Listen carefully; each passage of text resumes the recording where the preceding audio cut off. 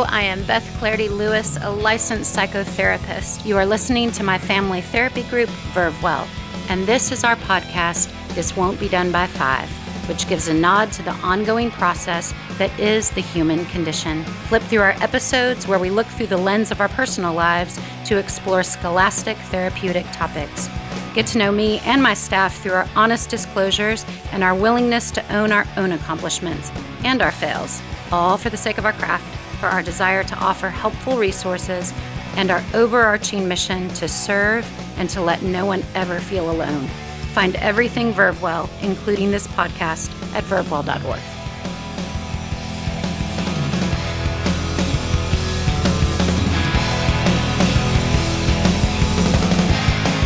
Hey, this is Beth Lewis, and this is my private therapy group, Vervewell, and I have all 6 of my spectacular therapists.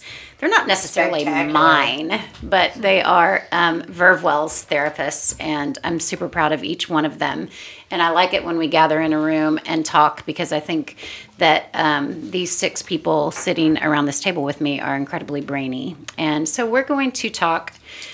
In this season 3 of our podcast, we are going to talk about what got us in to see our own therapists. And when we go to therapy, what are some of the reasons that we've opted to select a therapist? How do we select a therapist? Do we go to therapy? If we don't, why not? Who wants to kick this off? Who in here sees their own therapist?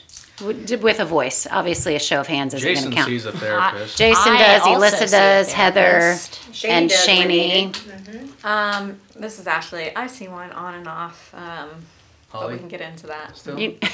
Yeah, it's been a while. If Holly's listening, then that's going to be super great. So yeah, go ahead. You want to talk about that more? Yeah, I'm really picky. I think being a therapist and finding a therapist is tough. I prefer more of a friend like conversation. I don't like advice. Mm-hmm. And so that's really important to me. That's the rebel in you that I've always liked. And you and I are very similar that way. The moment I get advice, even if it's good advice, I'm usually out. Mm-hmm. Isn't that interesting? Mm-hmm. Which really isn't about advice. It's about you not being comfortable with direction. Which is really interesting because in my therapy, when I'm doing therapy, I don't give advice. Mm-hmm. I don't either. Mm-hmm. I don't think I do. I think that, and I've boasted and said that my style of therapy is to engage in intellectual conversations. I assume my client is very smart and has lots of resources and is capable of engaging in insightful and intelligent conversations. And I'm sure if some clients are listening, they would say, yeah, you do give advice. But I'm very similar. I don't necessarily love advice. I would rather have someone talk to me, a therapist talk to me in a tone that says, I know you know the answers. Yes. Like, let's get that out of you. Yes. You know, I know you know the answers. Which is, again, my approach to my clients. I approach them with, I know you know the answers. You're a smart individual. Let's have that intellectual conversation. Mm-hmm. But I don't see a therapist currently.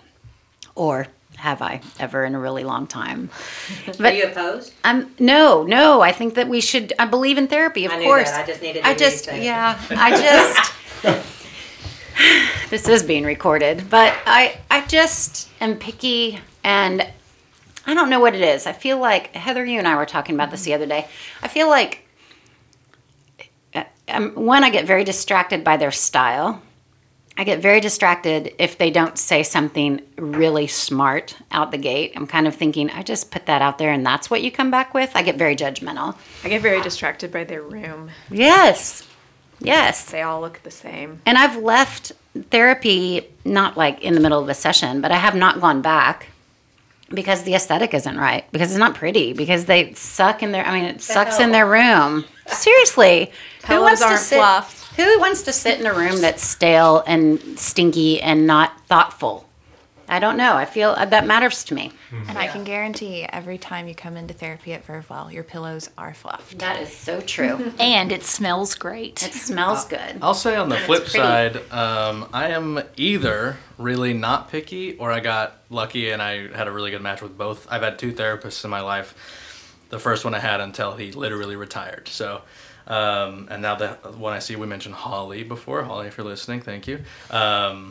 Yeah, I just feel like I have a good match with them, and I don't know, I don't feel like I critique or ever do any of those things that y'all are talking about. So I just have a different experience. And I don't think everybody does. I certainly don't think that aesthetics matter to everybody. They matter a lot to me. And but though we could dive into that and say, oh, does it matter to you, or is that a nice defense mechanism? Is that a protective layer that says, oh, their office wasn't good enough, so I didn't go back, which could just be a dive into how I don't want to get vulnerable. And so I find mistakes on their end so I don't have to show up.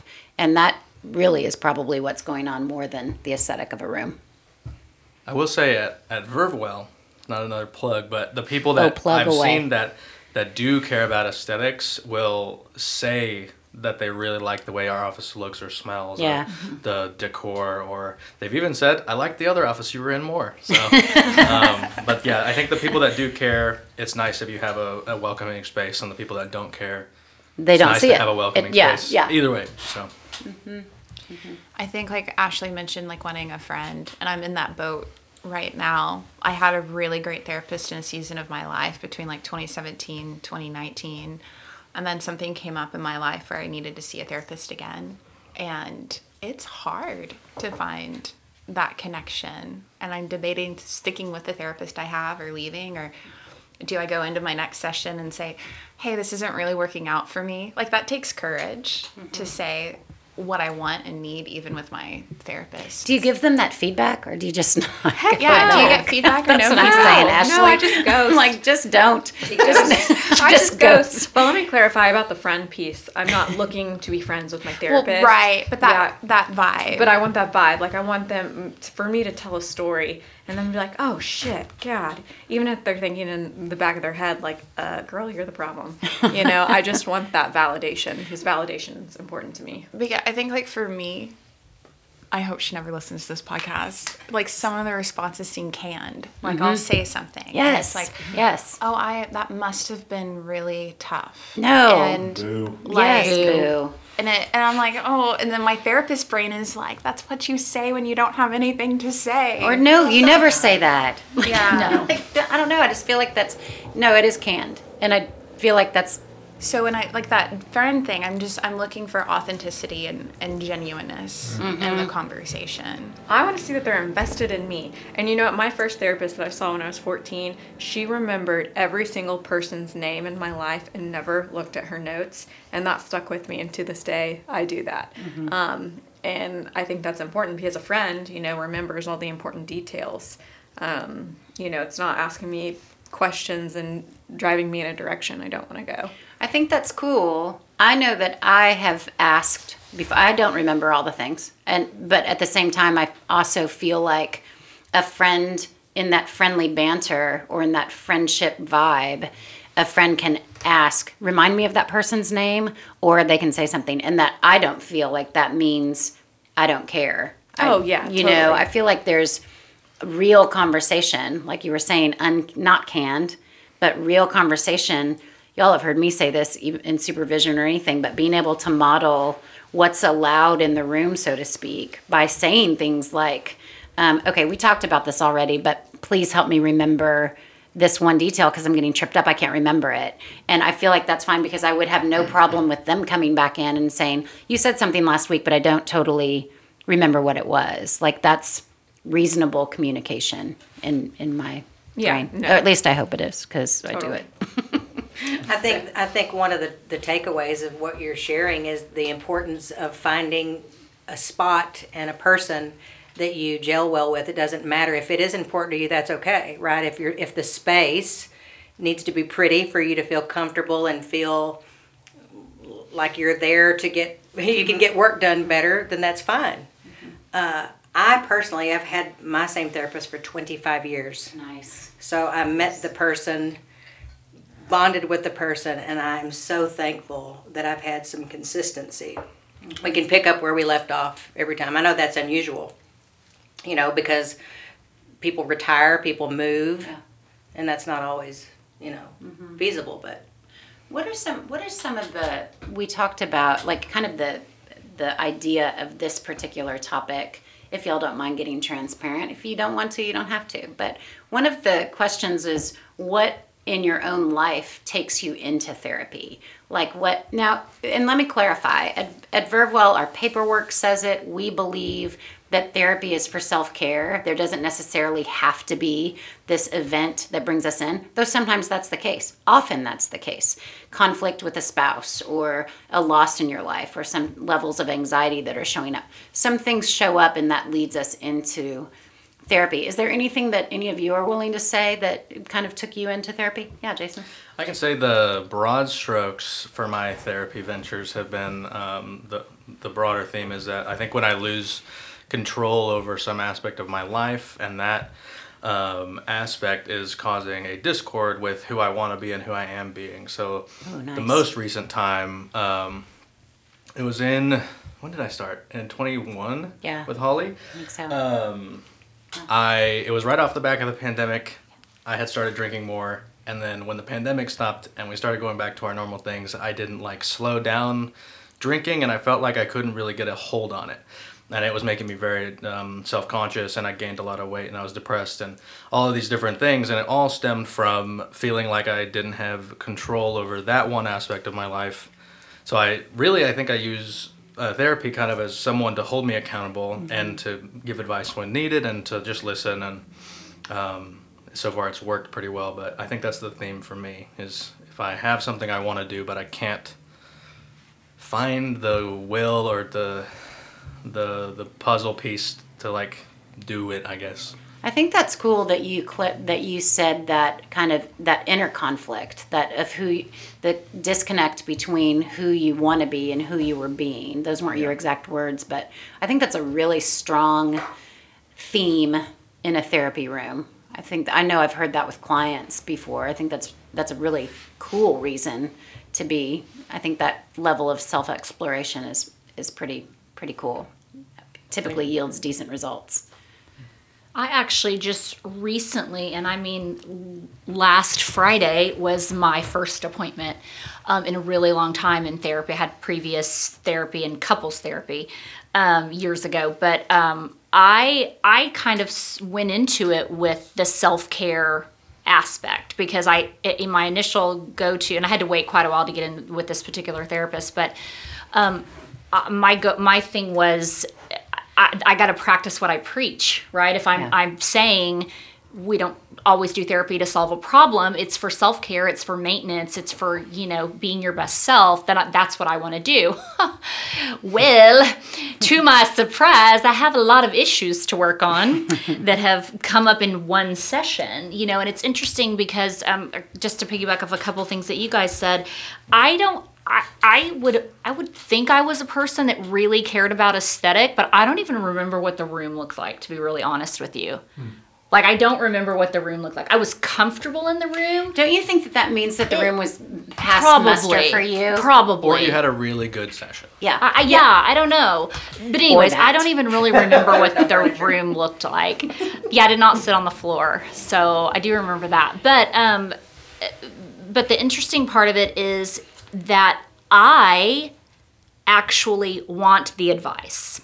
And I don't really want advice. I want a different way of looking at something, which is super interesting because I think that's how I approach therapy as a therapist is, well, what about this? Yeah. And I don't give advice, but I give lots of encouragement.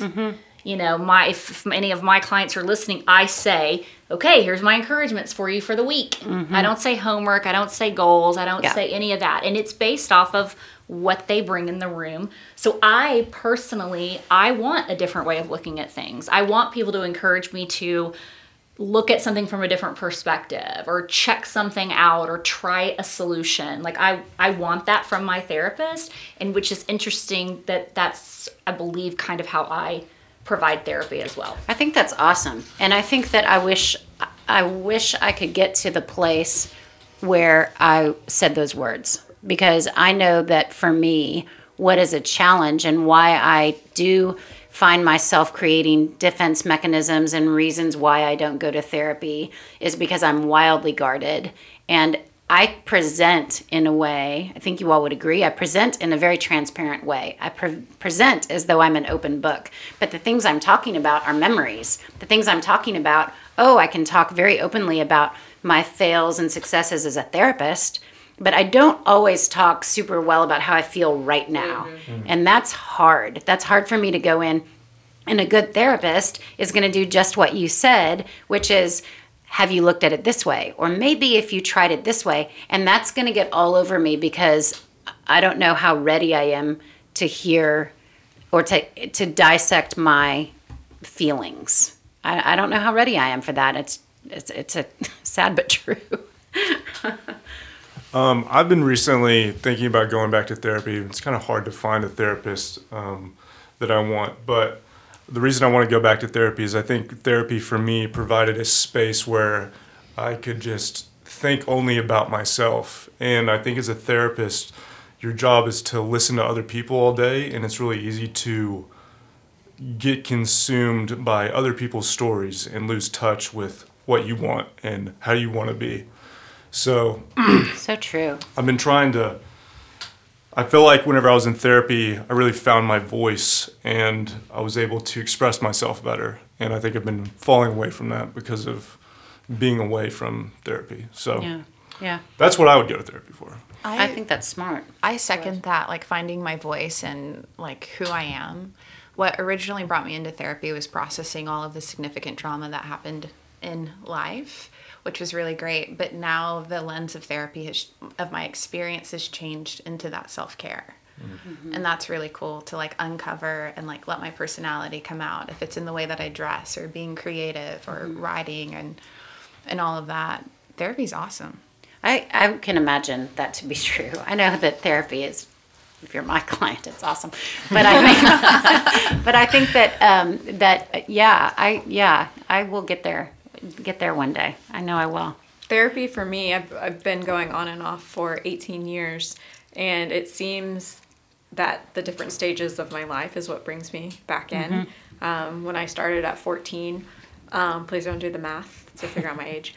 Because she's so old. When I was 14, it was for, teenager stuff, and then in adulthood, young adulthood, it was, relationships and finding myself. And as of recently, it was about my autoimmune disease and the grief that I was experiencing from that. So I believe in therapy can be a tool for a lifetime and doesn't always have to be about the same problem. Yeah, well said. I agree with that. Anybody else want to add to? Well, you guys can therapize me. I have a tendency to go in and try to like control my session. Like I went in with a notebook and I had a list of things that I wanted to talk about the first time I went into therapy, and my therapist was like, "That's not how this works." Oh, I love it when people do and that. passive aggressively, like not passive aggressively. I'm not, but I'm whatever. I'm rambling. But other piece was I noticed I did that again with the second therapist, and I could feel her like shifting the dynamic of saying like, hey, like let's slow down, let's get into your body, which is what I appreciate. But our chemistry is kind of coming awry. I had a client bring a PowerPoint one time and I loved it. I don't mind when my clients bring notes. I think that that's great, and I encourage it. One, it shows me that they're thinking about things through the week and they're making notes like, okay, I'll talk with Beth about this. And I think that that's a great idea. Yeah. Says me. I have a client who brings a Heather list on her phone. She has a note in her phone that says Heather. Yeah. And she, as she goes through her week, she just throws things into her phone so she doesn't forget to bring them up in session. I love that. I like that as well. So yeah, therapy for therapists. Obviously, the bulk of the therapists at Vervewell go and do really good work in their therapy sessions, and one day I will join them. On that note, let's stop this conversation. Well, wait, if there's a therapist out there for Beth and I after doing this podcast, please reach us. Help. Need very, very smart, super beautiful rooms. Fluffed Therapists, pillows. fluff pillows, please. On that note, thank you.